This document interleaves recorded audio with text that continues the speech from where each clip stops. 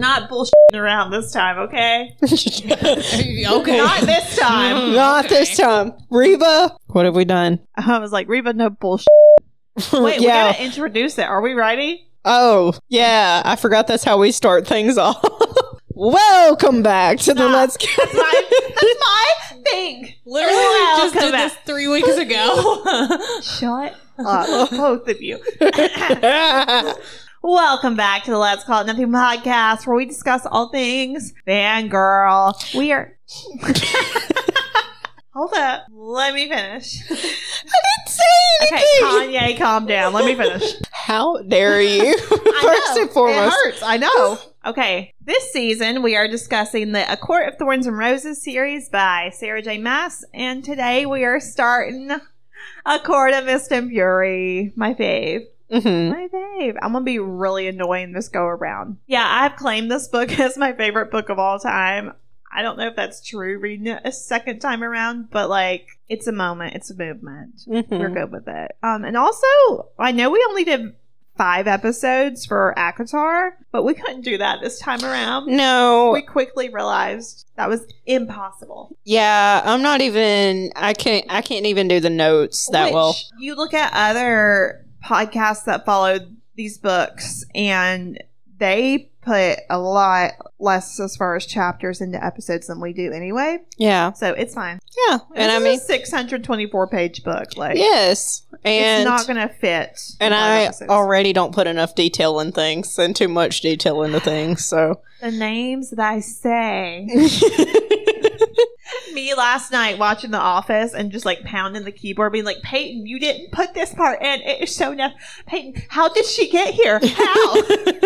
How does she get to the bathroom? No, there was one part you just like did not finish a sentence, and it was like he meant, and then that was it. I don't And I doubt was that. like, what did he mean?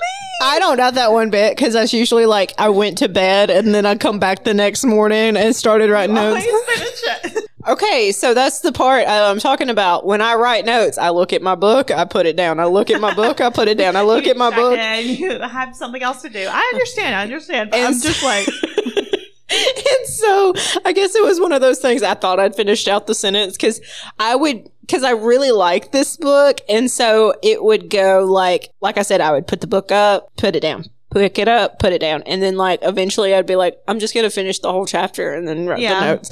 And I think that's also part of the problem is that I would stop and I'd read all the way through. and I put a lot of time and effort into this book. Oh, okay. I was about to say. No, that's not on you. I'm saying I didn't do shit with the ACOTAR chapters. Oh no, that's why those were a big hot mess is because I didn't go back and read them. You didn't go back and read them. Because I was like, I don't even care about this. I have current obsessions. Nobody else does. Reba had one. Reba, do you want to start off with your one and just let me rant for like 30 minutes? I hope it's not 30 minutes. It won't be 30 minutes. I mean, the only thing I've had an obsession with is Stranger Things now that I've finally watched the last season. So Finally. See, I've never gotten into Stranger Things. I just can't. I know. It's sacrilegious, bunch of but kids doing shit. I don't know. It just feels forced nostalgia, if that makes sense. Like, I've seen so many sci-fi things, and then I've seen, like, the forced 80s things that Netflix does. And I'm sorry, I know that's offensive to y'all, and y'all don't have to share the same opinion. I know I'm only outside. I'm trying to see it from your perspective, but there's like a wall. Yeah. It's okay. That's okay. I'm Yeah. sure there is whenever you talk about things you're excited about. And I'm like, don't get it. Okay, well, my first thing I'm going to talk about is sperm donors. So I get it. So what I've done since last time. So I watched a documentary called Our Father, which, if you don't know, is about a infertility doctor that like was switching out There's been like, okay, yeah. his yeah, patient's specimen. yeah. So that he they- had millions of children. They don't know how many, but it's pretty high in number. Millions. And I just so happened to find this girl on TikTok who's a comedian, and she was also talking about, she is a donor child. She was supposed to have somebody that looked like her dad and had like the same religion and everything because it was the 80s. It was weird, but it turns out she was half Ashkenazi Jewish, and it was the infertility doctor's colleague that was in the clinic over, and like she was talking about donor rights and donor children. I don't know how she said it, but those children's rights. And so look that stuff up and really let it sink in, because that's crazy, and there's so many of them that don't even know that they're that just mentality of, I am going to I mean, create a child against the other parent's will. It's basically rape. It is. That's what it is. Yeah. And normally I wouldn't talk about this stuff just because it's a pretty heavy topic, but it's a topic that a lot of people don't know about. And it's one of those that there are no federal laws against it. So infertility doctors can do it. They're disgusting. They're overpopulating. Yeah, they're overpopulating with their own genetics into one. It's gonna get weird. Yeah, and it's already weird. There's siblings matching on Tinder, siblings that are getting married and have no idea that they're siblings. Because freaking dystopian. Yeah, ew. And their parents most parents don't tell them, or they think, oh, well, yes, I had infertility problems, but don't worry, we used your dad's and we had IVF and all this stuff. And then turns out it's not actually, their dad's not really their dad, and they had no clue. Ew. And that's not just one or two cases. That's a bunch of places, a bunch of cases, because there's no regulation on it. Gross. Yeah, so look up laws in your state. Look up the laws in your state. So anyway, I did that, and then you did that. I watched that documentary. You looked at the laws in our state. Looked up the laws in our state. None, by the way. Of course. Not on that topic. Surprise. No. Next is I read the audiobook I'm Glad My Mom Died by Jeanette McCurdy. Awesome book, which is weird to say just because of such heavy material, but I think she does a really good job of writing it down and explaining the mentality of it, and having a stage mom or momager type person in your life, and what all upness can go on with that. Yeah, I've heard a lot of people reading that one. Oh, it's so messed up, but it's so good, and you just keep wanting to read or keep wanting to listen. I listened to it in 2 days. Currently listening to Memoirs of a Geisha, which is pretty good. Me and my boyfriend are both reading it right now. Been watching a lot of Catfish. Back at it. There's always this period where we're like, let's watch some Catfish. Yeah. And it just for weeks on end lasts, and then we're like, we're good. We're good. I'm good. And I've also been rewatching Invader Zim because I got Paramount Plus and Ink Master. I got Paramount Plus to watch Ink Master because I can't just watch 2 seasons of Ink Master. I need to watch the whole thing. Yeah. So I got that. And then I was like, oh my goodness, they have Invader Zim on here. Still a comedic masterpiece. Highly recommended. So I have very little current obsessions. Which is funny because usually I come at you with 5 books. Yeah. But I read 7 books in August, which I started back work and everything. It's been really busy. Mentally, I've been drained. And also, nothing I've read is really capturing me. My only 5-star book was A Court of Mist and Fury. Which I've already read. Yeah, and the last book I read, I guess I just found it, on Instagram Explorer and was just like, oh, I want to read that. And it was not it. It was not it. I'm telling myself, you need to pick up something that you will enjoy. Just to it's okay. I've read 90 books this year. I'm good. Mm-hmm. My goal is 100. It's okay. But I want to, read more. Yeah. I want to enjoy what I'm reading. And right now I'm rereading The Hating Game, which I read last year and really enjoyed, but I listened to it on audio. And I think that's what's getting me, because this book, just the way the story is told, on audio, it's so much better. Already I know. And I'm not that far into it. And if I remember correctly, I wasn't as into it the first time I read it or listened to it. So, like, that makes sense. But really, I just want to watch the movie. I want to read the book first. I'm also concerned because I'm like, I'm not liking this as much. I've also read a lot of romance since then. That was like my first romance that I read. And as far as TV, I've been watching at least 8 episodes of The Office every day. That's a good balance, I think. Most of the time, the same episodes because I've been watching them on Comedy Central and Freeform. And I guess they never stop playing half the time because it just like cycles through each week. Yeah, I've noticed that like anytime I'm at a hotel or something like an Airbnb and I'm just like, okay, let me find the one channel that always has The Office and boom. But the other day, I watched the finale and the pilot back to back. That's a wild experience. It is. You're like, I don't know if we've grown or regressed. I don't know. Well, a little bit of both. There's so much emotion from me.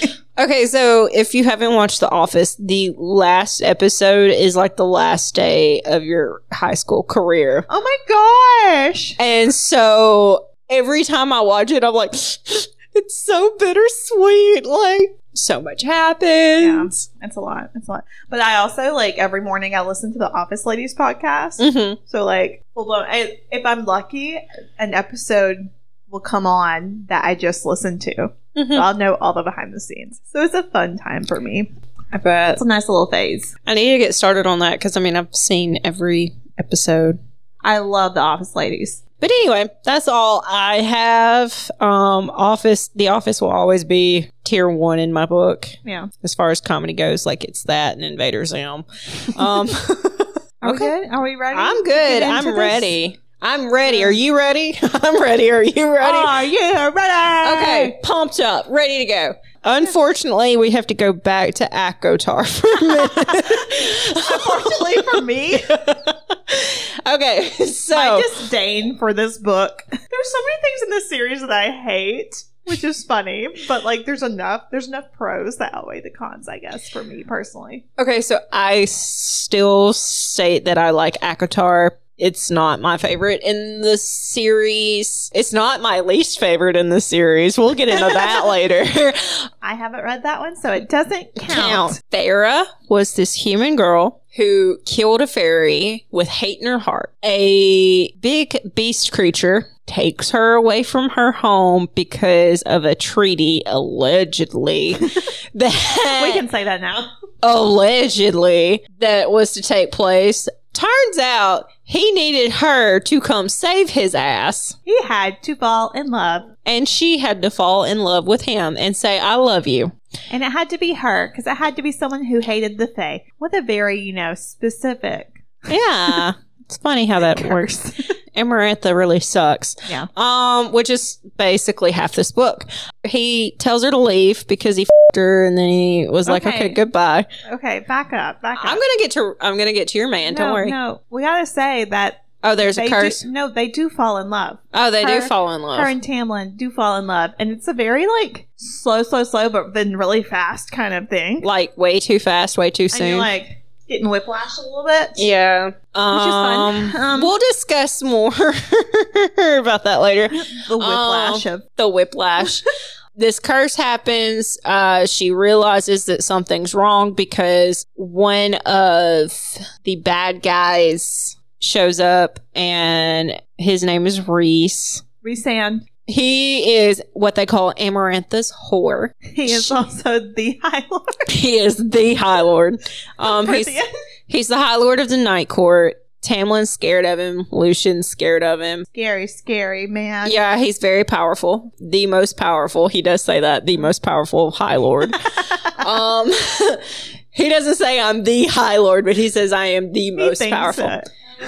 Greatest mistake. That should have been a thought that Feyre got from him. He thinks he's the High Lord. He's like, oh yeah, I forgot. Anyway, he can read minds, and he asks Feyre what her name is. She gives him the name Claire Vetter, which is a girl in her village. Tamlin sends her back to her village to save her, and then she finds out that her family has been killed. And Claire's disappeared. She knows. Oh, something went down. So she goes back to Prythian, goes under the mountain. Amarantha, who is the queen of the Fae, queen of Prythian, whatever, that she just gave herself that title. I mean, go her, but also she's horrible. Yeah. So not go her. Not go her. She makes a deal. She makes a bargain with Amarantha that... Feyre makes a bargain with Amarantha. Feyre makes a bargain with Amarantha. Specificity. I know. Okay, anyway. Feyre makes a deal with Amarantha. She does two things. She kills the Midian worm. Her and Lucian almost die in the other trial because she can't read. Rhys is helping her out the whole time while still being Amarantha's whore.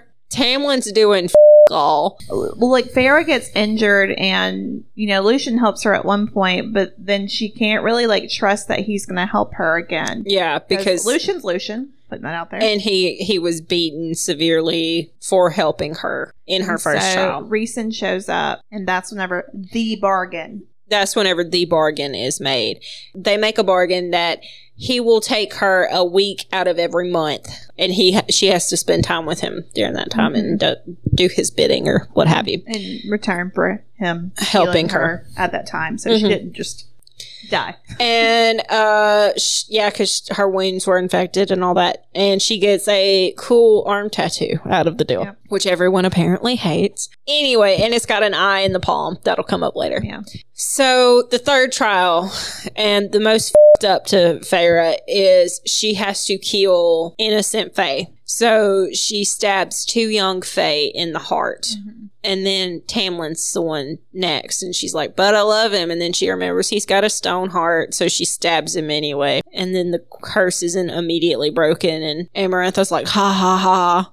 And then Amarantha kills Feyre. Yeah, Amarantha kills Feyre, snaps her neck. But while that's going on, Rhys is helping her. Tamlin is still doing all. He's fine. I know. Tamlin's fine. That's my point. He's just sitting there with a knife. We know, Reba. We're just very defensive of our hatred towards this man. It's not like I like him either. I know. We want to explain. He had a stone heart. He was not that bad. He was okay. He could have done something. It was like a paper cut. He would have survived. He did survive. Feyre dies. But alas. The High Lords all bring her back to life, and she is now a High Fae. They give her a sparkle of their powers. Yes. And Tamlin kills Amarantha. They change all that. Rhys and her have a moment. Feyre have a moment. Really weird moment. It's a really weird moment. For him. And then they all leave from under the mountain. Feyre tells Tamlin, let's go home. The end. So things to remember are the bargain with Rhys. All the trauma. All of Feyre's trauma that you were going to just hear all about in this book. It's stuff from the trials. Yeah. All that shit. Understandably, you got trauma. And she's getting used to her new body. Will Feyre and Tamlin get their happily ever after? Well, there's many more books, so we'll see. And also it's written by Sarah J. Maas, so we'll see. If you know anything about that, you know. This is the prologue. Maybe I'd always been broken and dark inside. Maybe someone who'd been born whole and good would have put down the ash dagger and embraced death rather than what lay before me. There was blood everywhere. It was an effort to keep grip on the dagger as my blood-soaken hand trembled, as I fractured bit by bit while the sprawled corpse of the High Fae youth cooled on the marble floor. I couldn't let go of the blade, couldn't move from my place before him. Good, Amarantha purred from her throne. Again. There was another ash dagger waiting, and another Fae kneeling, female. I knew the words she'd say, the prayer she'd recite. I knew I'd slaughter her as I slaughtered the youth before me. To free them all, to free Tamlin, I would do it. I was the butcher of innocence and the savior of the land. Whenever you're ready, lovely Feyre. Amarantha drawled, her deep red hair as bright as the blood on my hands, on the marble. Murderer, butcher, monster, liar, deceiver. I didn't know who I meant. The lines between me and the queen had long since blurred. My fingers loosened on the dagger, and it clattered to the ground, splattering the spreading pool of blood. Flecks splashed onto my worn boots, remnants of a mortal life so far behind me, it might as well have been one of my fevered dreams these last few months. I faced the female waiting for death, that hood sagging over her head, her lithe body steady, braced for the end I was to give her, the sacrifice she had become. I reached for the second ash dagger atop a black velvet pillow, its hilt icy in my warm, damp hand. The guards yanked off her hood. I knew the face that stared at me. Knew the blue-gray eyes, the round gold hair, the full mouth and sharp cheekbones. Knew the ears that had now become delicately arched, the limbs that had been streamlined, limbed with power, any human imperfection smoothed into a subtle, immortal glow. Knew the hollowness, the despair, the corruption that leaked from that face. My hands didn't tremble as I angled the dagger. As I gripped the fine-boned shoulder, gazed into that hated face, my face, and I plunged the ash dagger into my awaiting heart. Damn. Yep. So there's a lot of self-hate happening here. Yeah, the reason I decided we were going to read that prologue is because basically that's what goes on in her dreams pretty much every night. It may change, but that's what she sees. And it really just sets up how much she hates herself right now. Yeah. This book is separated into 3 parts, and the first one is The House of Beasts. Chapter 1. The story opens with Feyre struggling to accept the atrocities she committed under the mountain. She made herself physically sick from the thoughts of what happened in the dreams that came each night. Okay, so I try not to say it too much throughout, so if this grosses you out, I'm sorry. But she pukes herself. Like, she pukes every single night. Like, thinking of this. Like, it just makes her, it makes her so ill that she constantly has this nightmare and the PTSD of it all. It had been 3 months since she had broken the curse and been changed into a high fae. She sat on the bathroom floor after puking after her nightmares. Then she looked at the tattoo on her hand, evidence of the fool's bargain with Rhys. She wondered why he hadn't come to collect her yet for her end of the deal. The way Feyre understood it, no one had ever gone into the night court and come back to talk about it. She walked back into the bedroom, seeing Tamlin sprawled out sleeping on the bed. Tamlin never woke during her nightly ritual. She wasn't sure if he ever even noticed. If he did, he didn't say anything. Biggest red flag. Yeah. Right now, yeah. Yeah. She knew he had similar dreams each night. When she would reach out to touch him, he shook her hand off, and he was clammy and squirmish. He would wake up often, turning into his beast form and guarding the door. She decided it was easier not talking to Tamlin about how saving him and these lands had completely broken her in the process. That's her biggest red flag. There's so much. I mean, they both clearly have PTSD from this event. Yes. Who wouldn't? And they both have different experiences and are handling it different ways. And that is exactly what you see throughout this first part. But they both shut down. Yes. I think Feyre is more open to talking about it, but she doesn't because she knows that he doesn't want to. Yeah. She's quickly realized, like, oh, and I feel like part of it is like, I'm not going to talk about it with him because he's gone through it too. She needs someone who would understand but didn't go through the exact thing, maybe. The fact that he sleeps through her vomiting every night. And she wakes every time that he has like an awful dream and tries to comfort him. But he refuses it. Yeah. But then he wants to be big bad protector after his dreams instead of being the comforting love of hers who comforts her. Well, see, he was so attentive in the first book. Yeah. He was trying to get with her. Now he has her. And how's he going to treat her? Yeah. I'm getting way too far into it, but this is going to be me most of this. Yep. Until we get later. But in Tamlin's defense, which I hate to say, but it's fine. It is. I gotta play devil / Tamlin's advocate. I do also shut down. Yeah. That is my process. I don't talk about things. I don't want to talk about things. Although if somebody's clearly going through something next to me, I'm going to be the one that's like, yes. Hey, are you okay? What do I need to do? I mean, I had somebody talk to me about something serious today, and yes, I'm terrible at comforting people, and yes, I did just word vomit everywhere and just say the same thing over and over and over again. But I'm going to try to be there for them. Part of the issue with that is that this dynamic is because the two of them are in a relationship, and you have to make compromises for each other when you're in a relationship, but he's not willing to put that forth anymore. Well, I mean, if you're in a relationship, a healthy relationship with somebody, you're going to talk about issues. I mean, not all the time. And I mean, like, granted, I'm with probably the most withdrawn person ever, but even it's been 2 years, but he still is like easing me into things that he has going on. Yeah.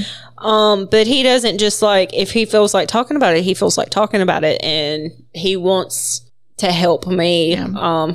Really sweet random moment, but I'm diabetic, and I was over at his house helping him do something, and then I realized it had been 8 hours since I'd eaten, and I was lightheaded, and he does not break any traffic laws. He does not, because he's like terrified of going to prison. It's hilarious. Going to prison. Yes. He is scared that a cop is going to take him to jail. I'm like, first off, What are you hiding? What are you hiding? You were from a very prominent family. Like, that is not going to happen to you. But he was like speeding through town. I'm like, I've never seen him drive that fast before, because he was worried about me. But I mean, like, that's what you want. You want somebody that cares enough to like go out and help you any way they can. That's my point. Yeah. What? I mean, Tamlin surely knows that she went through some. Like, he saw it. He saw it. Why is he not trying? Why is he not trying? Why did he not try under the mountain? That's my point. He didn't try under the mountain. He either. didn't You're right. try You're right. under the mountain. Oh my gosh. My brain is trying so hard to dissect this man, but nothing makes sense. With Edward, I was just like stupid Edward with Tamlin. I'm like, what is your game, man? I mean, That's why I want like more of him in the future. But yeah, I want to know. I don't understand I don't understand it, because it doesn't make sense. He's so attentive. He's so like, if you're gonna be the protective type, you need to be the protective type. Like, and it's like it just shifts. Like, I mean, he's still the protective type, I guess, but not in the right way. He was the protective type kind of in the right way last time. Not this time. I mean, the only thing I can think of that we don't see necessarily is the portion of time where he's with Amaranth and she's back with her family, where he has to completely shut down. Maybe we need to go through the script and put that in there. yeah, like I feel like understanding his mentality with certain situations, because he's probably just like, okay, if I do this, then this will be the outcome. Like, very straightforward to him, but it makes zero sense to the rest. Maybe it's because he was never supposed to be in a leadership role. That's also probably part of it. He's like, okay, I just follow daddy's orders, and that's what happens. Now he's in a leadership position, and because he was never trained to be in a leadership position, he doesn't know how to take charge of anything. He's supposed to be a yes man. Now he can't be a yes man. It's almost like he's trying to make people happy. Everybody happy. Everybody happy, but he's not. It ain't working, hon. It ain't working. But he's not making the most important people happy. I can't even say poor baby to this man, because I'm just like, you fucking idiot. Yeah, because it's not even actually trying at this point. I mean, it's not. I mean, granted, he is going through his own thing. It is terrifying to him. Sometimes that's not always best. Like, you need to realize that. One thing I marked in the book was Feyre thinking, which kind of just exemplifies her character right now. She says, I wished I felt nothing. I wish my human heart had been changed along with the rest of me. And then later on, she said, for him, I had done this. For him, I gladly wrecked myself and my immortal soul. And now I had eternity to live with it. She did all this for Tam, man. She did. She did. And how does he repay her? All. Also wrote dude to something. Oh, the fact that he never woke up. I was like, dude, really? He might sleep like a bear. He's based off a bear. All right, chapter 2. We open with Feyre's familiar line, "I want to go." She begged Tamlin to go with him to the village, but Tamlin refused. Let me go ahead and save everybody some trouble. Tampon keeps leaving to do things and keeping Feyre stuck at the manor. And he's an utter douche about it. He's trying to protect her. And I'm The sorry. outside elements. It might be a windy day. Amarantha's creatures are still lurking out there. It might rain. Who knows? I don't know what the forecast said, but it might rain. I mean, granted, I do run the spring court and I I control don't the control weather. the weather, Jackie, except I do. Him. Also, I didn't know this was a official nickname for Tamlin, but I started calling him that because I kept typing tampon. I can Yes. finally start calling him tampon. Okay. I mean, granted, real tampons are more useful, but they're also very toxic too. So it makes sense. No.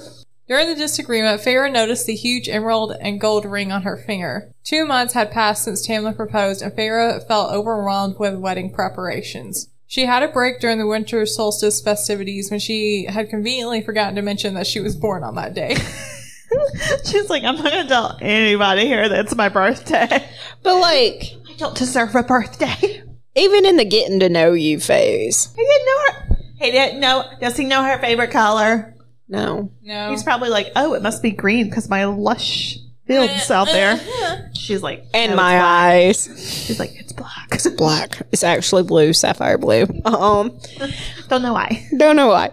But no, even so 2 months ago, she mentioned that it was like the happiest time of her life that he I found proposed. interesting. Yeah. So Like during the engagement, she was so happy. yeah. And so they were still on the get to know you Maybe kind he of. cared about her. Maybe. We left the honeymoon phase. So maybe it was during the honeymoon phase, but he still didn't ask her when her birthday was. I mean, she's human. She would know when her birthday was. Just saying. That's one I of don't the. know. I had a kid today who thought today was her birthday, and I was like, your birthday's in June. Yeah, I'm not happy. I'm not happy with old tampon, and you can tell Is that. anyone ever at this point anymore? I'm just like, No. are we supposed to hate him this much at this point? Like, Yes, I did. okay. Okay, so like I first time liked reading, him. not knowing anything. I wonder. Okay, so I liked Tamlin in the first book. Wasn't like It's my not favorite. Like I talked him up, Reva. I gotta say, Yeah, I still didn't like him even I without was you. just in your head being like, Tamlin. But no, I liked Tamlin at the beginning, and then I started reading this, and I'm like, icky, icky, icky. The whole time I was like, he gives me the ick. well, gives me also, the I ick. didn't like him or Feyre in the first book, so They were just too in love for you. it's gross being I in don't love. really start liking Feyre until the end of this book. So Well, I mean, is she throws some whiny? balls. Yeah. Is she whiny? Yes, but she's got a little reason to be. I mean, Reba doesn't give a about her race. you're a House Slytherin. I don't know much about Harry Potter. I don't know if I don't give a shit if they told you you're a Hufflepuff or whatever No, the hell. she's a Ravenclaw. Ravenclaw. No, you're Slytherin. There's some you got more Slytherin than I do. Shockingly, Shockingly. Slytherin's my lowest house. Can you believe? I don't even know Harry Potter. Gryffindor. houses. What the heck? Feyre continued begging him to be able to leave the house, saying she could hunt for the villagers. Tamlin told her it was too dangerous with Amarantha's creatures still out there. Oh, you know, Amarantha's creatures are all out there. Don't forget that you captured a cereal. You've killed the Middengard worm, which is a As a badass human. beast. Don't forget, you've done more than I've done, Farah. You've killed Naga. forget that, And you but- did all that while you were human, not as a fae. Honestly, yeah, he didn't do a ton. I know what it is. He's Mention jealous. later. He's jealous. He's jealous. He's jealous of her feet. Her feet? What? Her feet. Feats. Okay, so you said the word, but it was a different. It's like, she got some pretty feet. They're fae now. They're fae feet.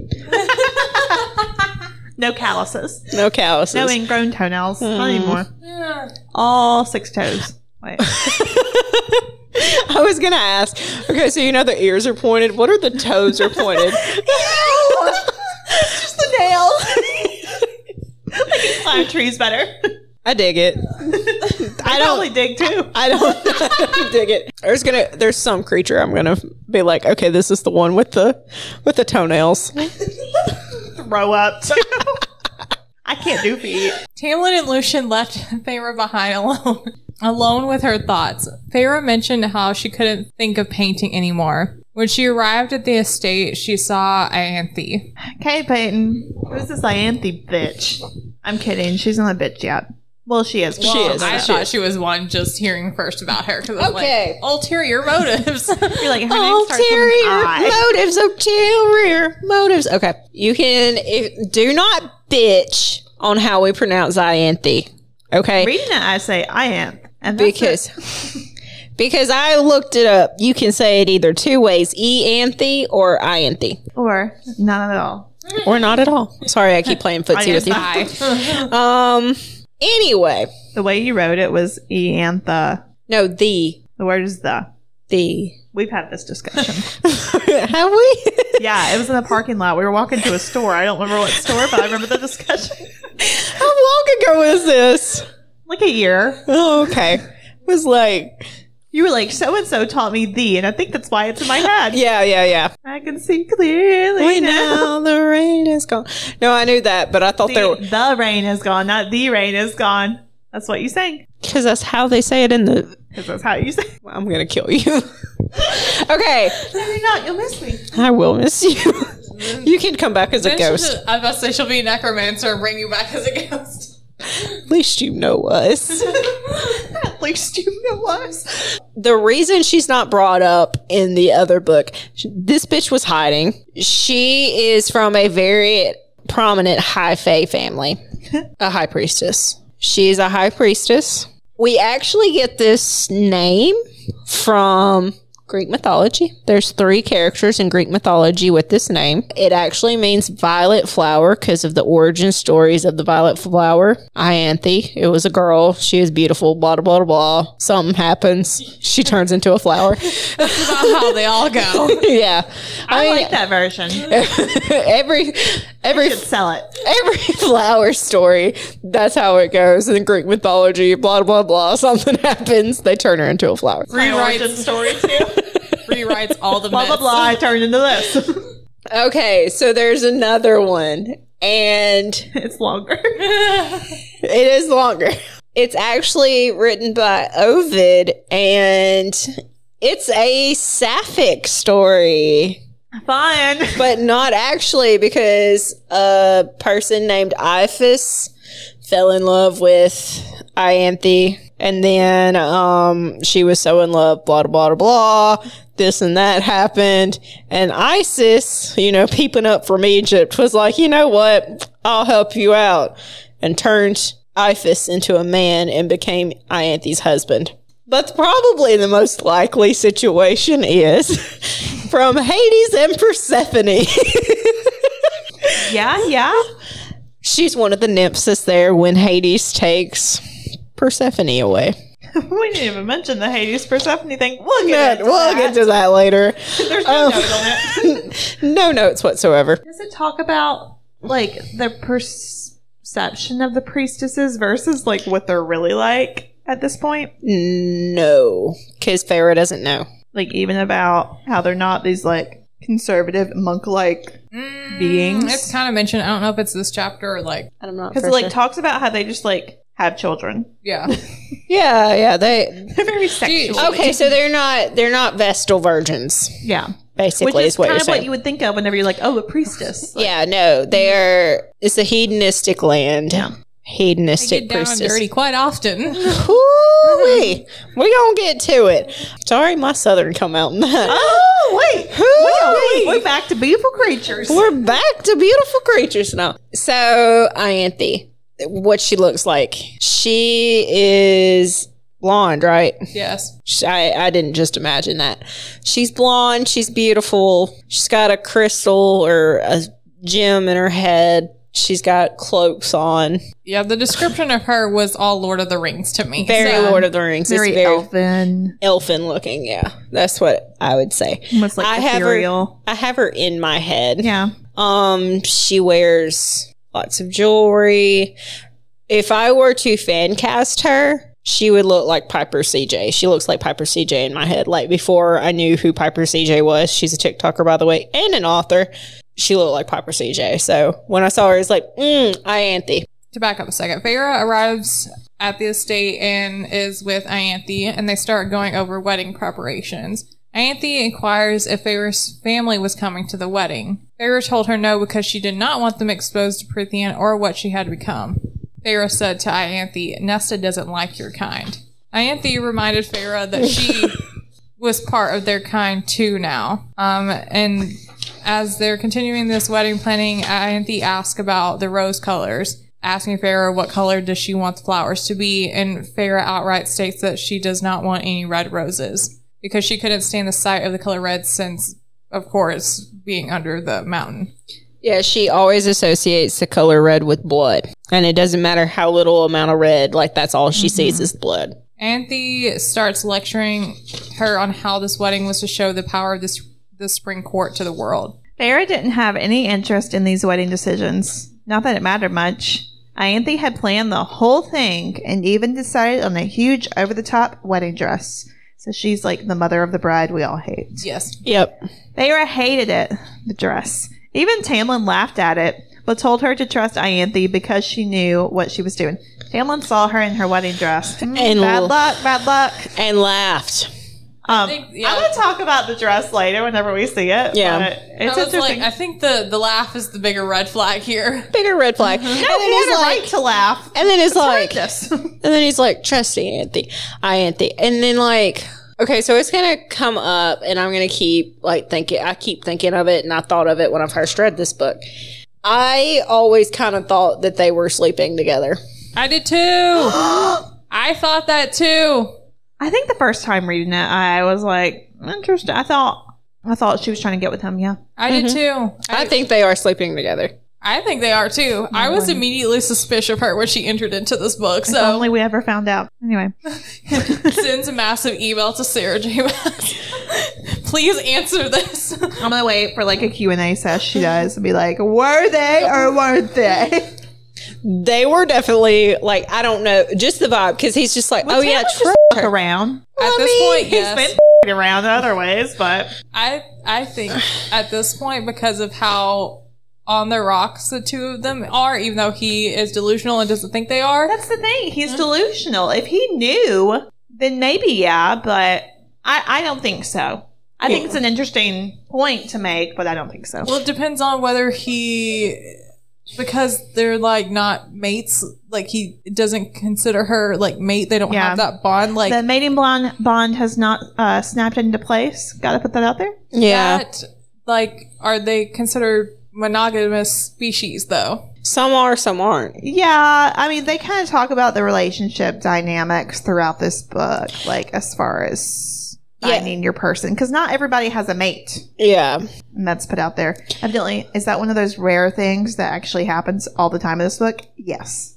They might not be, but I really like get the vibe that they are. That is very much the vibe. Is that they're sleeping I together. think maybe Ianthe wants Feyre to think something might be happening. I don't think that. I think Ianthe, if they're not, she's trying to make Feyre feel incompetent to kind of push that out into the world. I think it could be both. To manipulate her so that Tamlin will sleep with Because really, Ianthe. Ianthe would love to be like with a High Lord, I'm sure. I was about to say, Yeah. I'm pretty sure Ianthe literally wants Feyre's place. Yeah, she does. It makes sense. I mean, I don't think they're sleeping together because I don't think Tamlin would do that. Not because he's a good person, but because he doesn't have the capacity to deal with two women. I mean, if they're just buddies, though.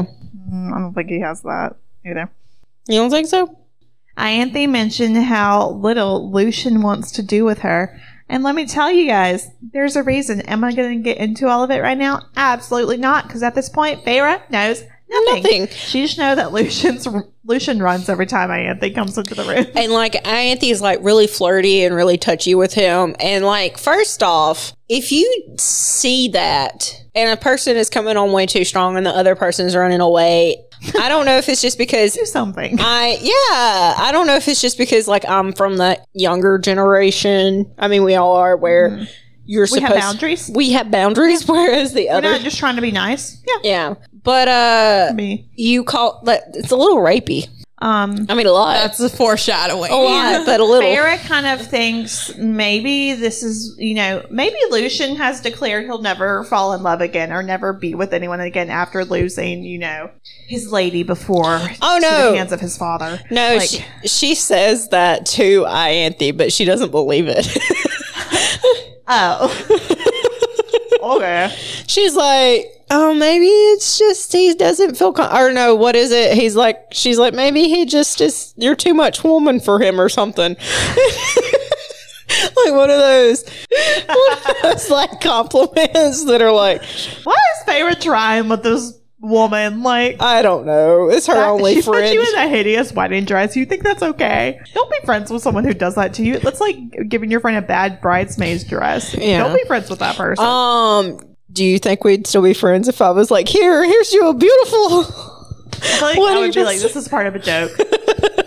and it probably is. I would get my way either way. Oh yeah, because obviously that's what's right in this world is you pick your own wedding dress. Anyway, I digress. No, I like the actually reading the quote from the book instead because it's kind of funnier. Because Farrah goes, it's hard for him where females are involved. She's like, maybe Lucian's gay, but no, he had that female lover a long time ago. Yeah, and Ianthe's like, he sleeps around all the time, and she's like, well, maybe he's just afraid of commitment, and he knows he'd have to commit. Well, as far as Ianthe is concerned, Lucian knows to sleep with one eye open. He only has the one. And for those of you who don't remember, it was like, they won't get it if they haven't read the book. He only has It's just the for the one. people that know it was an inside joke. Anyway, Farrah tries to reassure her it's just too much after the death of his lover. I just said that. Yeah. But Farrah knew this was bullshit and assumed the real reason had to do with Ianthe running away during Amarantha's reign. She was like, Lucian doesn't like you because you're a f***ing coward. But Yeah. okay. Ianthe asked if Farrah was excited about the wedding. She's like, obviously. Farrah Obviously not. Farrah played with the emerald ring on her left hand, saying it would be the happiest day of her life.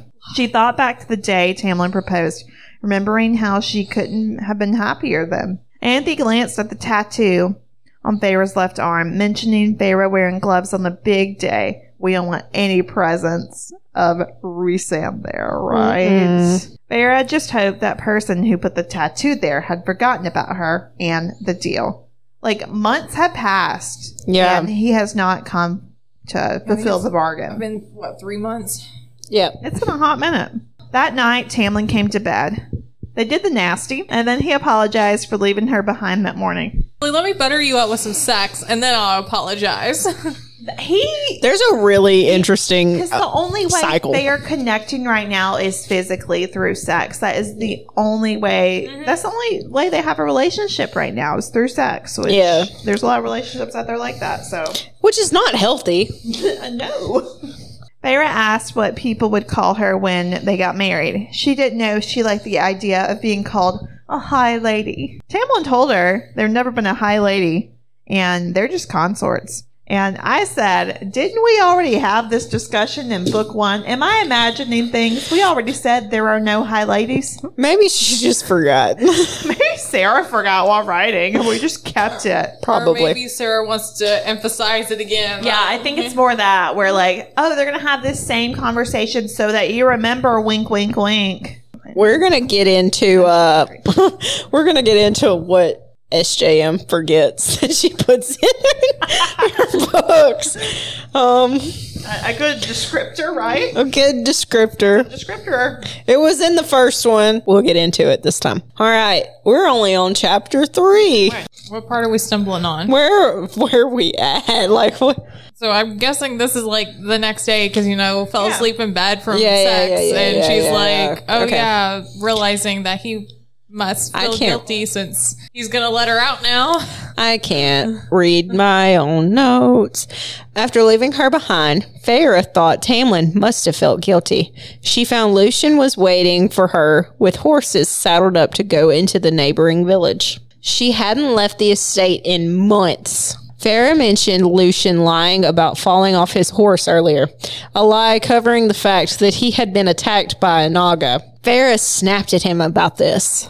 Lucien stated that Tamlin told him not to tell her the truth to protect her. Gross. Keep in mind, she killed a Naga as a human. And Lucian's limping around from it. Like, Yeah. oh no. She reminded him she wasn't delicate. They should have told her. He said he was just following orders.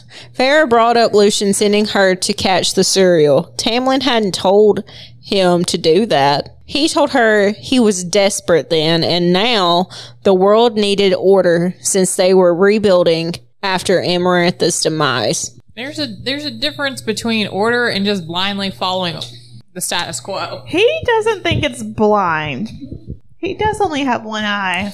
Yeah. I would just come. Like, don't blame him. He only has one eye. He can't see the whole picture. Okay. Yeah. It's not there. It's not there. I'm going to make so many one-eyed jokes. We, boy with one eye. I'm reading from the book now. Lucien hissed. You have no idea how hard it is for him to even let you off the estate grounds. He's under more pressure than you realize. I know exactly how much pressure he endures, and I didn't realize I'd become a prisoner. You're not. He clenched his jaw. That's not how it is, and you know it. He didn't have any trouble letting me hunt and wander on my own when I was a mere human, when the borders were far less safe. He didn't care for you the way he does now. Pause for dramatic effect, because I'm pissed off. He didn't care for you then. He just wanted you to save his ass. And after what happened under the mountain, the words changed in my head, along with my two tense muscles. He's terrified of seeing you in his enemy's hands. And they know it too. They know all they have to do to own him would be to get a hold of you. You think I don't know that? But does he honestly expect me to spend the rest of my life in that manner, overseeing servants and wearing pretty clothes? Lucien watched the ever young Forrest. Isn't that what all human women wish for? A handsome fairy lord to wed and shower them with riches for the rest of their lives? There is so much. Yeah, there's so much there. That's why I wrote that. I didn't write it down because So at first, like, you didn't even read the part that I exactly marked, but we did kind of mention it about wanting order and wanting things to kind of go back to how they were supposed to be in order to rebuild and in order to be a stronger force. Mm-hmm. And that's just something I want to note, like, going back to the status quo of how things used to be. Which is a pipe dream. Yes. And that in comparison to stuff that we see later on with other characters, I think is interesting. Mm-hmm. And just like, once again, Lucien being very unhelpful. Always. And just being like, oh, Feyre, you don't understand what he goes through. He's my best friend. You don't understand what he goes through. I understand he's your best friend. You're going to defend him. Mm-hmm. But, like, this is his fiance. Like, Yeah. And you're just trying to Make her complacent? Yes. You're just trying to convince her, like, he's doing this for you. You were just adding to... Yeah. You're just adding to it. I don't know if you know that you're doing that, Lucien. Honey, I don't know if you know that you're playing into Tamlin's game right now. So the reason I marked the last little bit in this is because Lucien is telling her, well, suck it up, Buttercup, but also, isn't this what all you women want? And so this is what All you women, that's your mistake, man. Yeah, seriously. All you human women. But this is the problem with the romance genre and why I don't think ACOTAR is what everybody likes. Is because it's not tropey romance, but it's the basic romance Your plots. damsel in distress. Yeah, you're damsel in distress, locked in the tower, and this is why that romantic ideal is not ideal. Like, it's not good. It's not healthy. It's not considering Farrah as an equal, even though she fought for their freedom while they did nothing. I was like, doesn't that technically make Tamlin the damsel then? Yes. And then he's like, oh, I'm your protector now. I'm so big and strong. She saved you. He's like, but I got my powers now. Remember? We need to reread the last 50 pages. He's like, but I got my powers now. I protect. Yeah, you're still a weak bitch. Still a little bitch. Tampon. I'll fight you. I will fight you. Go into beast mode. See what happens. I'll go to beast mode too. Roar. This is why I can't get liquored up and be anywhere where there's confrontation. It will not end well for me because I will fight anybody. Lucian told Farrah about the tithe coming soon. When he didn't explain it irritated her because he obviously knew she didn't know. It's one of them, oh, well, you're a woman. You have to ask me. It's a power play. And she's like, okay, what is it? So the tithe, it is so fun if you're the person in charge. I pronounce it. Or anyone else that Sucks. Okay, so this is actually a pretty old school kind of thing as far as like kingdoms go. It's where everybody of the lands will bring percentage of their attacks. It's a tax, but it's only like it's like you could bring money, but you could bring like animals or, your goods, and you give a certain amount to your high lord. And if you don't, you got to pay double next time or will happen. So the poor have to pay the rich. The poor. You pay them to be protected. Yeah, it's for Tamlin to protect them, but he's not going to do anything if they don't pay. He'll just sit there. Maybe that was the Farrah. What are you paying him with? Come on. Yeah, maybe that's it. She wasn't paying her tithes. I called it a tithe in my head when I was reading it. That's because you weren't raised in church. I heard about all this in the Bible, I think. In the Bible, I think. You hear about the tithes all the time. If you watch any televangelist, they'll tell you have to pay your tithes, and it'll all Creflo Dollar up there. That is the name of a televangelist. I went to church a handful of times with random people and never heard it. So that's because you went on the wrong Sundays. You went on the wrong Sunday. Back to this pagan book, tithing. It's definitely, it was done in the Bible times. It was done throughout every kingdom pretty much, but Farrah's like horrified by this because she sees it as they're still rebuilding. It's still poor. And she's been poor. Yeah. She doesn't know what it's like on this side of the castle. So she's like, you're going to make these people who like already have nothing and give you what they do have? Mm-hmm. Like, it does not make sense to her.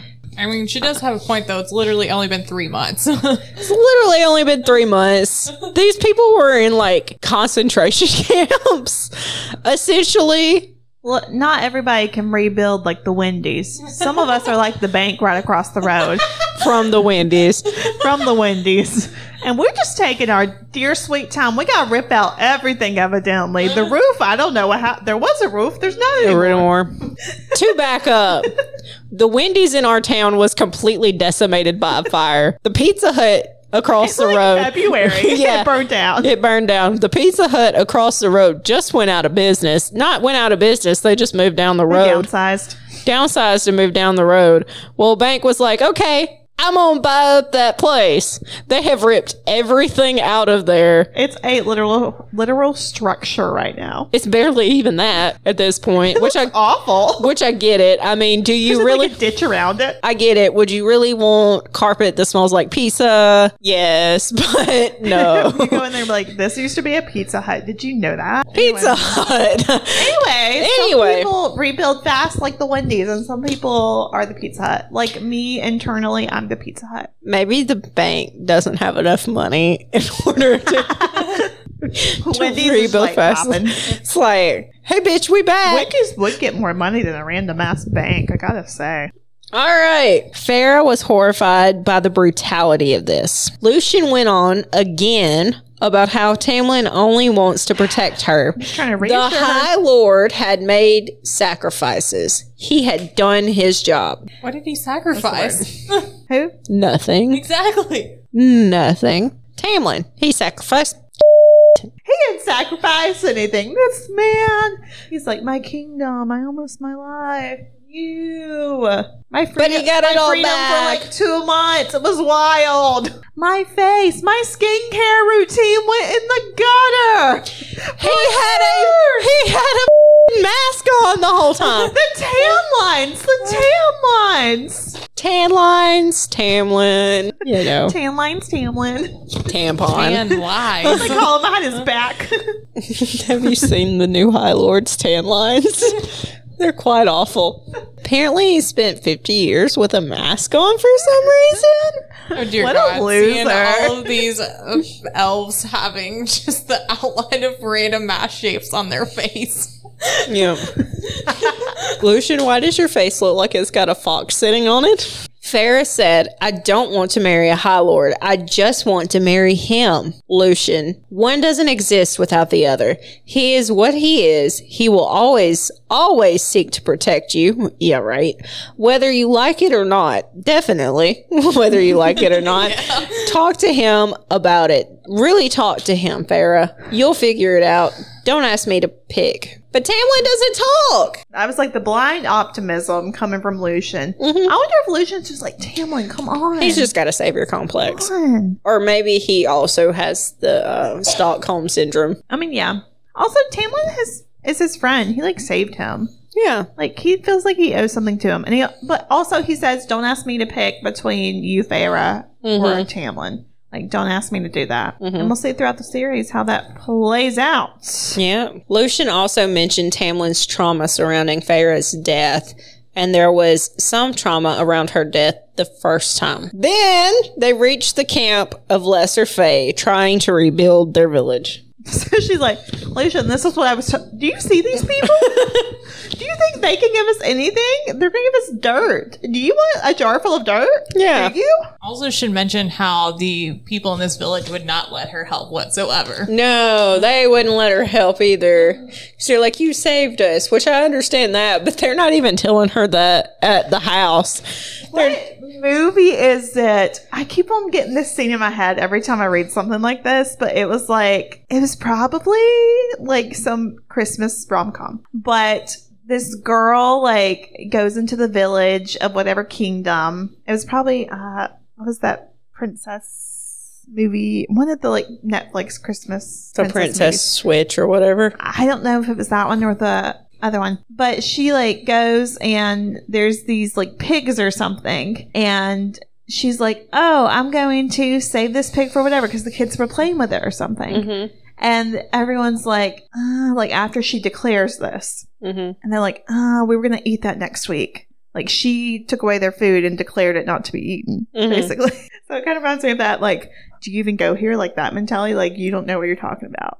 All right, chapter 4. High Fae were coming in for the wedding celebration being held within a few days. They all exchanged courtly conversation discussing Farah's great feats under the mountain, as if it was some type of game that had happened. Yeah, they very The much... Hunger Games. The freaking Hunger Games. Yeah, they very much did that.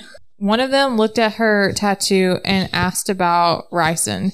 Rysand. I say rice in my head, okay? It's okay. I was just shell shocked. It's fine. You can say that. No, it was just the look on her face. That's why I repeated it. It was because Kaylin went... That's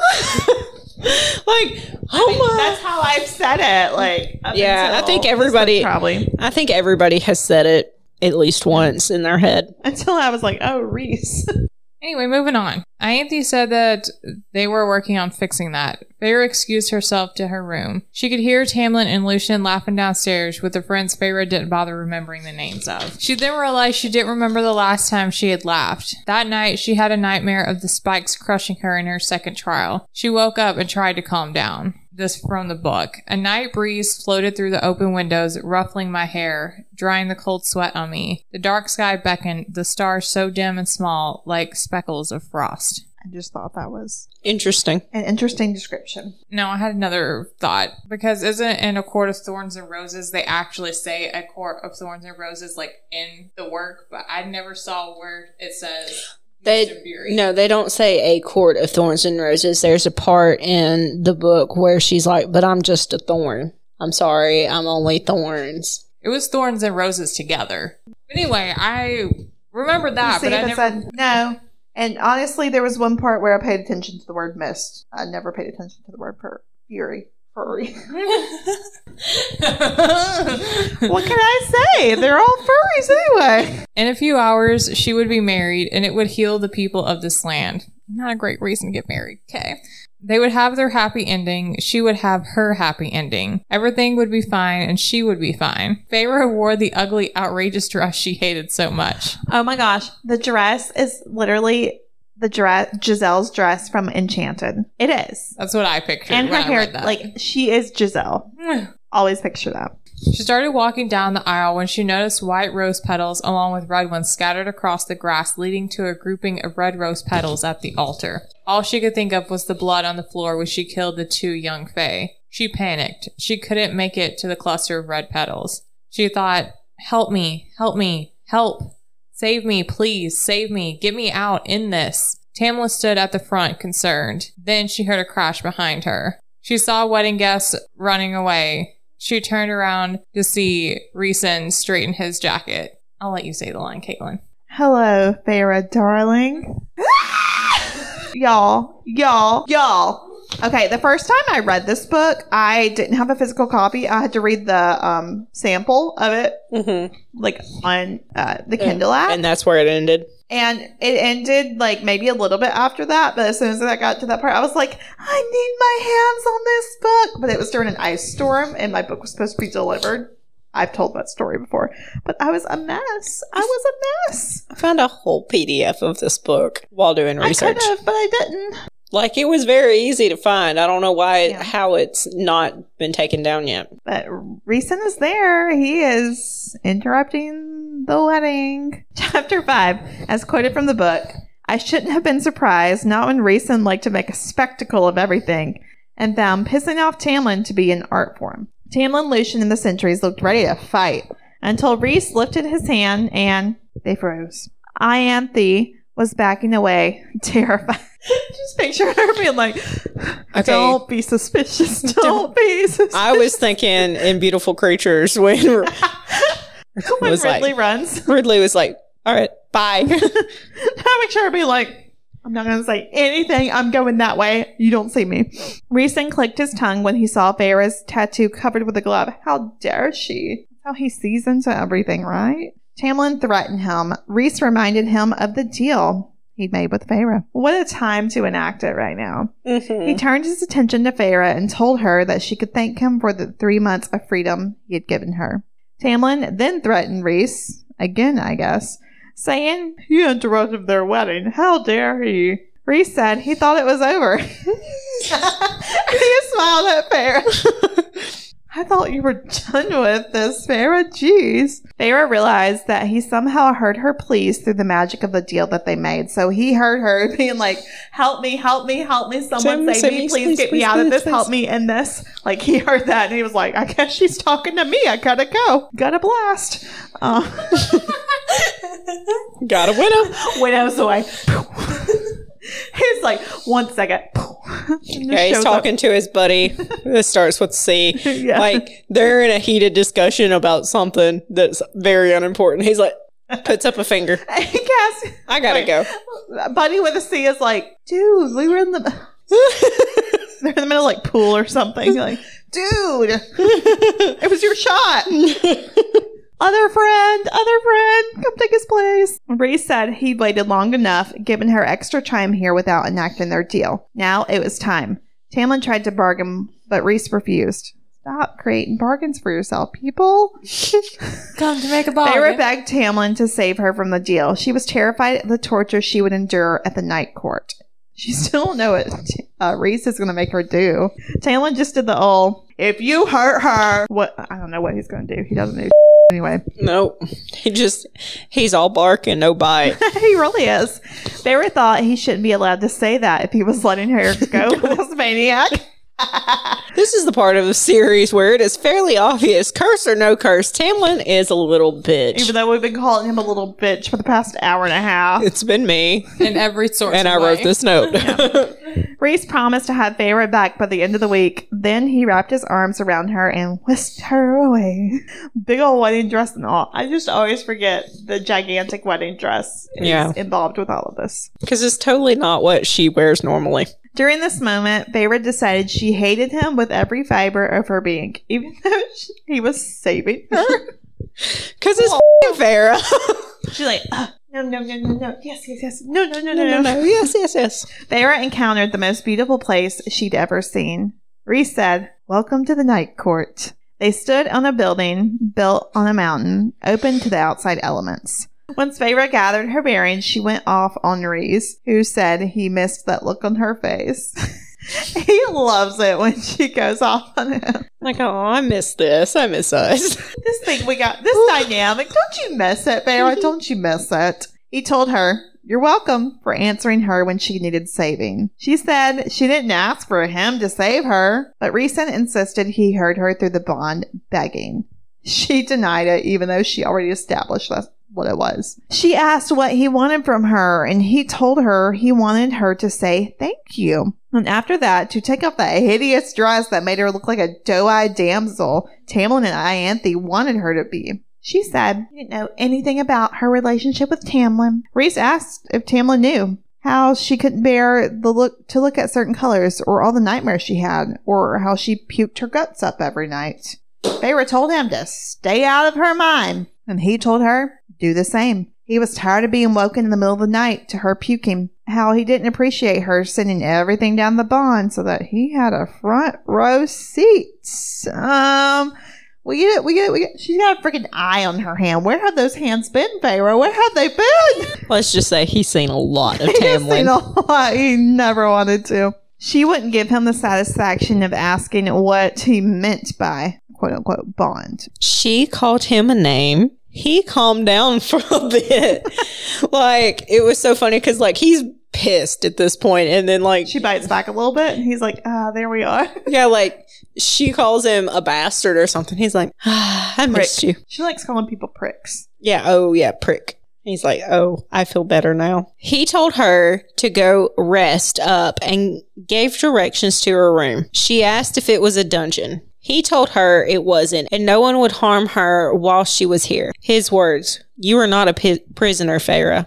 And as I said, we've definitely heard the same phrasing from Mr. Tamlin before in ACOTAR. Mm-hmm. Whenever he brought Feyre into the Spring Court into Prythian, he was like, "Oh, you're free to roam. You're not a prisoner here. My man's." Not my man's. Which she was free to roam. I know, I then. was like, he actually meant it then. Yeah. Rhys explained his court dwelled under the mountain while he lived up here, so they wouldn't bother her. She asked about the other subjects. He told her they were free to roam just like she was. She again said she wanted to go home. He told her she was free to thank him anytime. As he walked away, Feyre yanked off a slipper and threw it at his head.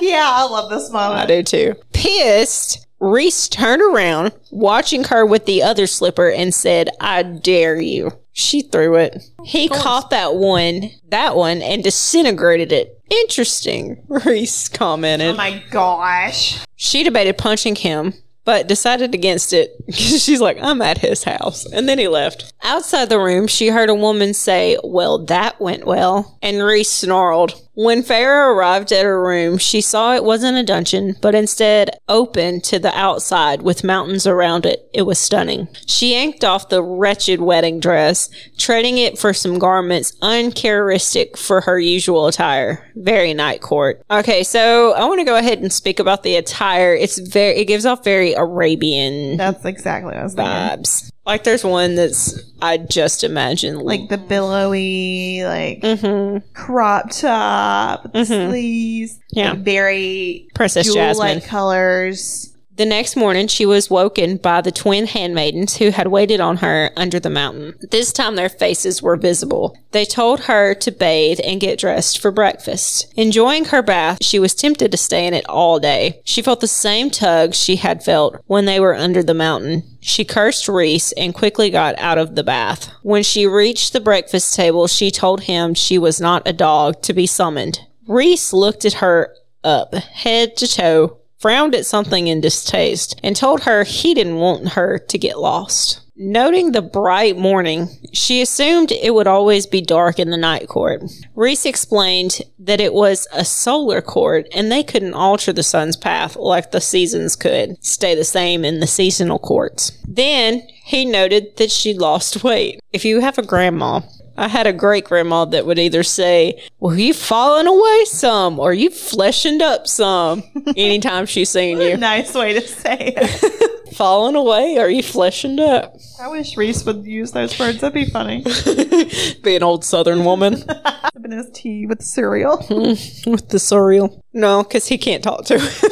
She told him he shouldn't be surprised since he can see into her mind. He said he only invades occasionally, but he can't help it when she sends things down the bond. So is she sending down the scenes of her having sex with Tamlin? Definitely. Or is he like peeking at me like, no, no, no? That's the real question, isn't it? She asked how the bond works. Explain this, page 56. Okay, so I'm so glad that somebody, either me or somebody else, put in the page numbers to this one because I don't remember exactly what all we know right now. She asked how it works, and Rhys sipped his tea. I told you. Think of the bargain bond as a bridge between us, and at either end is a door to our respective minds. A shield, my innate talents allow me to slip through the mental shields of anyone I wish, with or without that bridge, unless they're very, very strong, or have trained extensively to keep those shields tight. As a human, the gates to your mind were flung open for me to stroll through. As Fae,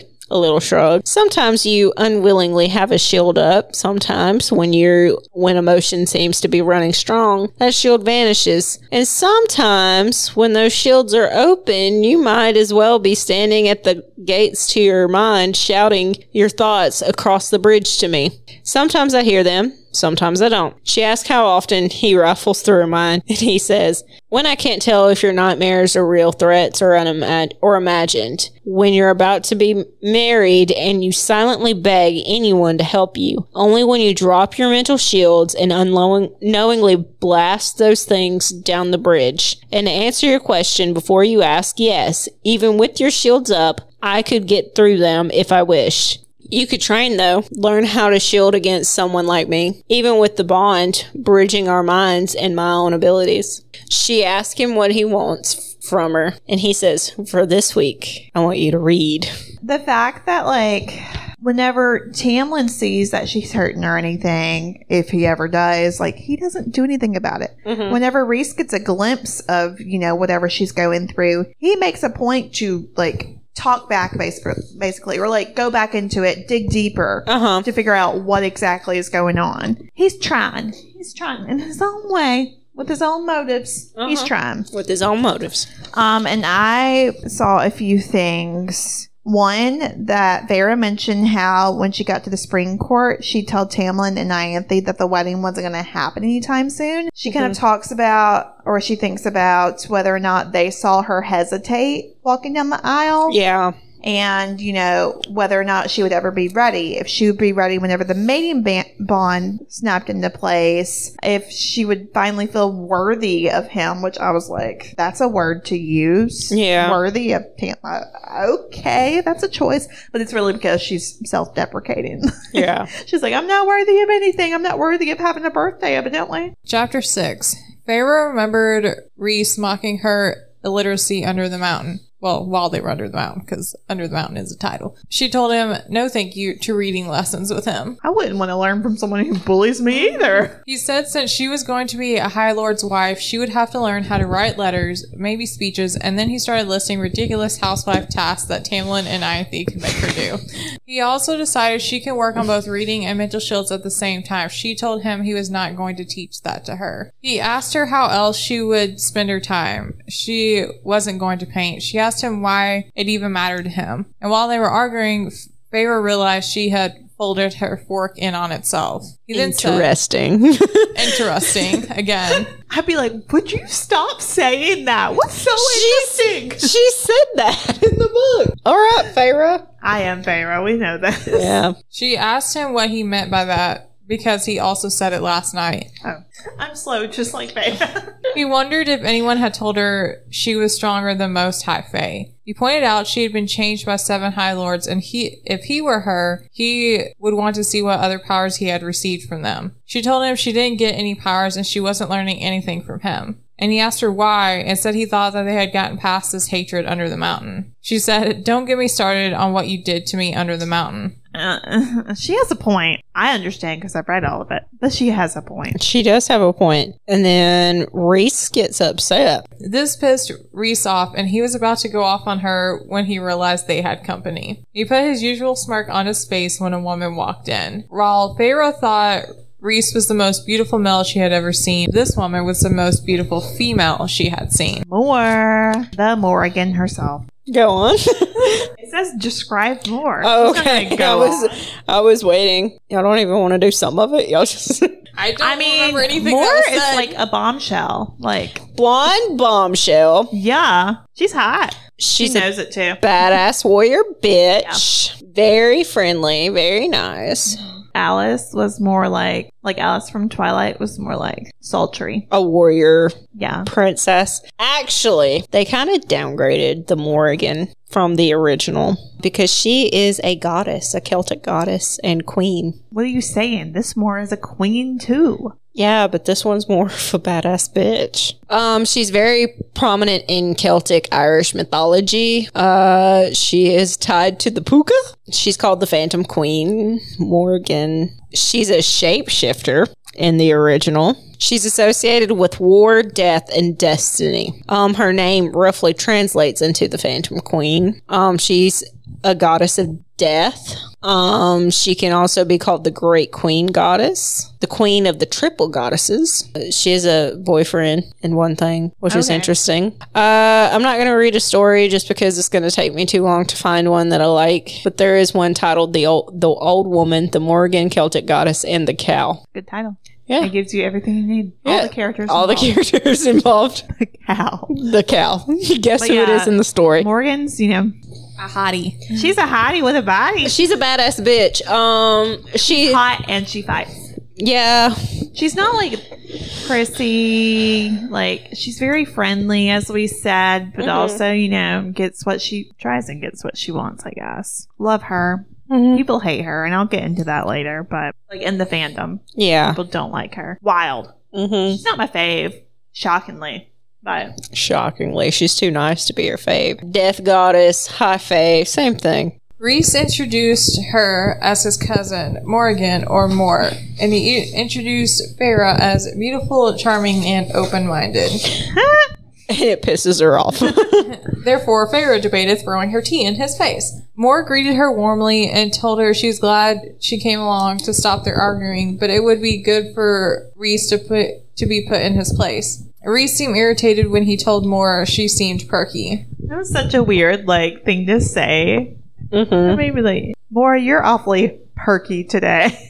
She was probably drinking the night before. That seems to be a thing. When she's Yeah. really perky, it's like everybody else is hungover around her. She drinks heavily, and she'll go out and drink heavily with everybody, and she's just like da da da da da the day after. And they're Okay. like, I hate my life. Her reasons for being a perky person and also a heavy drinker, take those into account with her character. We'll get more into it. Moore told him she was excited to finally have company. Feyre realized Moore was a person who meant everything they said and that hers was the voice she heard last night. Feyre stated she didn't see Moore under the mountain, and when Moore went to explain where she was at the time, Rhys cut her off. Moore says way too much in this moment. She says names of people that we don't know yet, that Feyre doesn't know yet. She starts saying the name of a place that we don't know about yet. And Rhys is like, We're not there yet. We don't trust this woman yet. Moore, I told you about this. We talked about this. Rhys asked Feyre if she had eaten enough. It was time for their first lesson. She questioned why he wouldn't just get her a tutor. He joked, saying he liked seeing her squirm. When Feyre asked why he wanted to teach her, Rhys said he didn't like the sycophants of the Spring Court, making her feel like she was lesser. And maybe he did like seeing her squirm.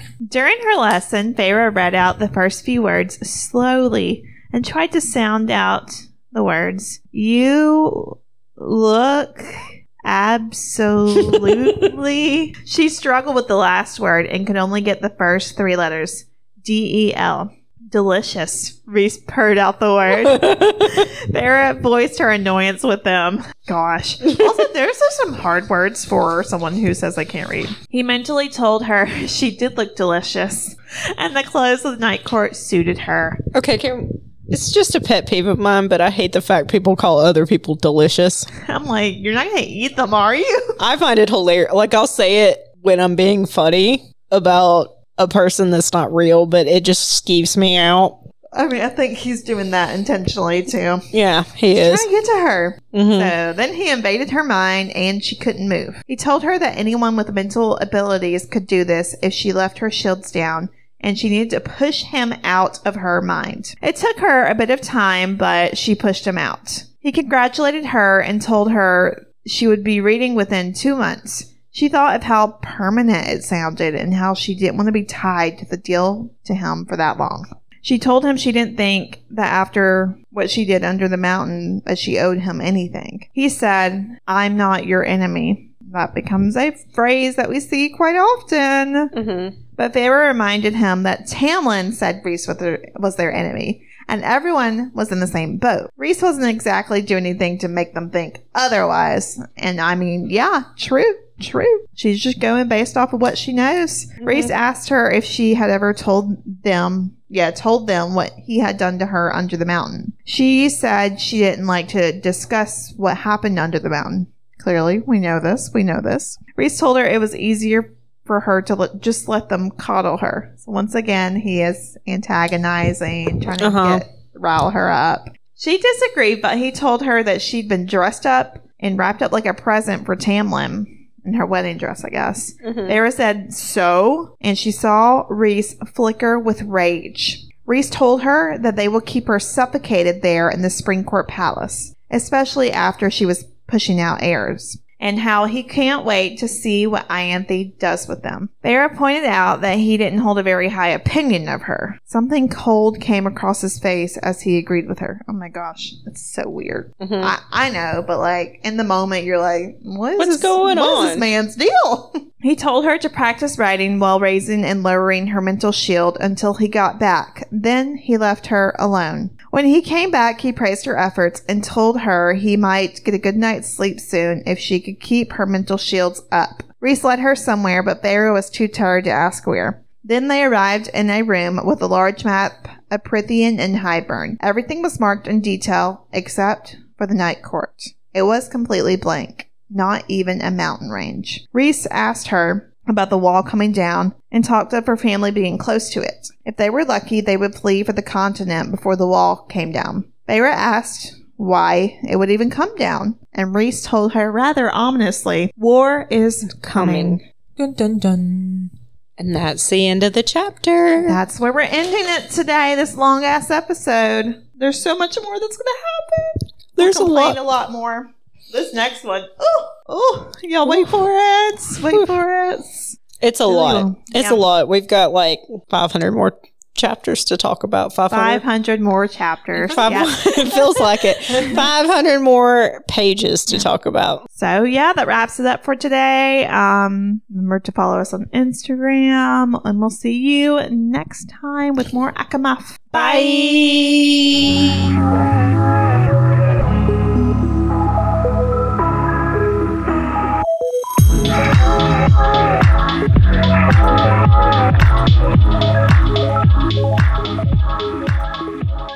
Okay, but I know I say what I say, and I mean what I say, but also I've kind of, assimilated to the rest of the fandom.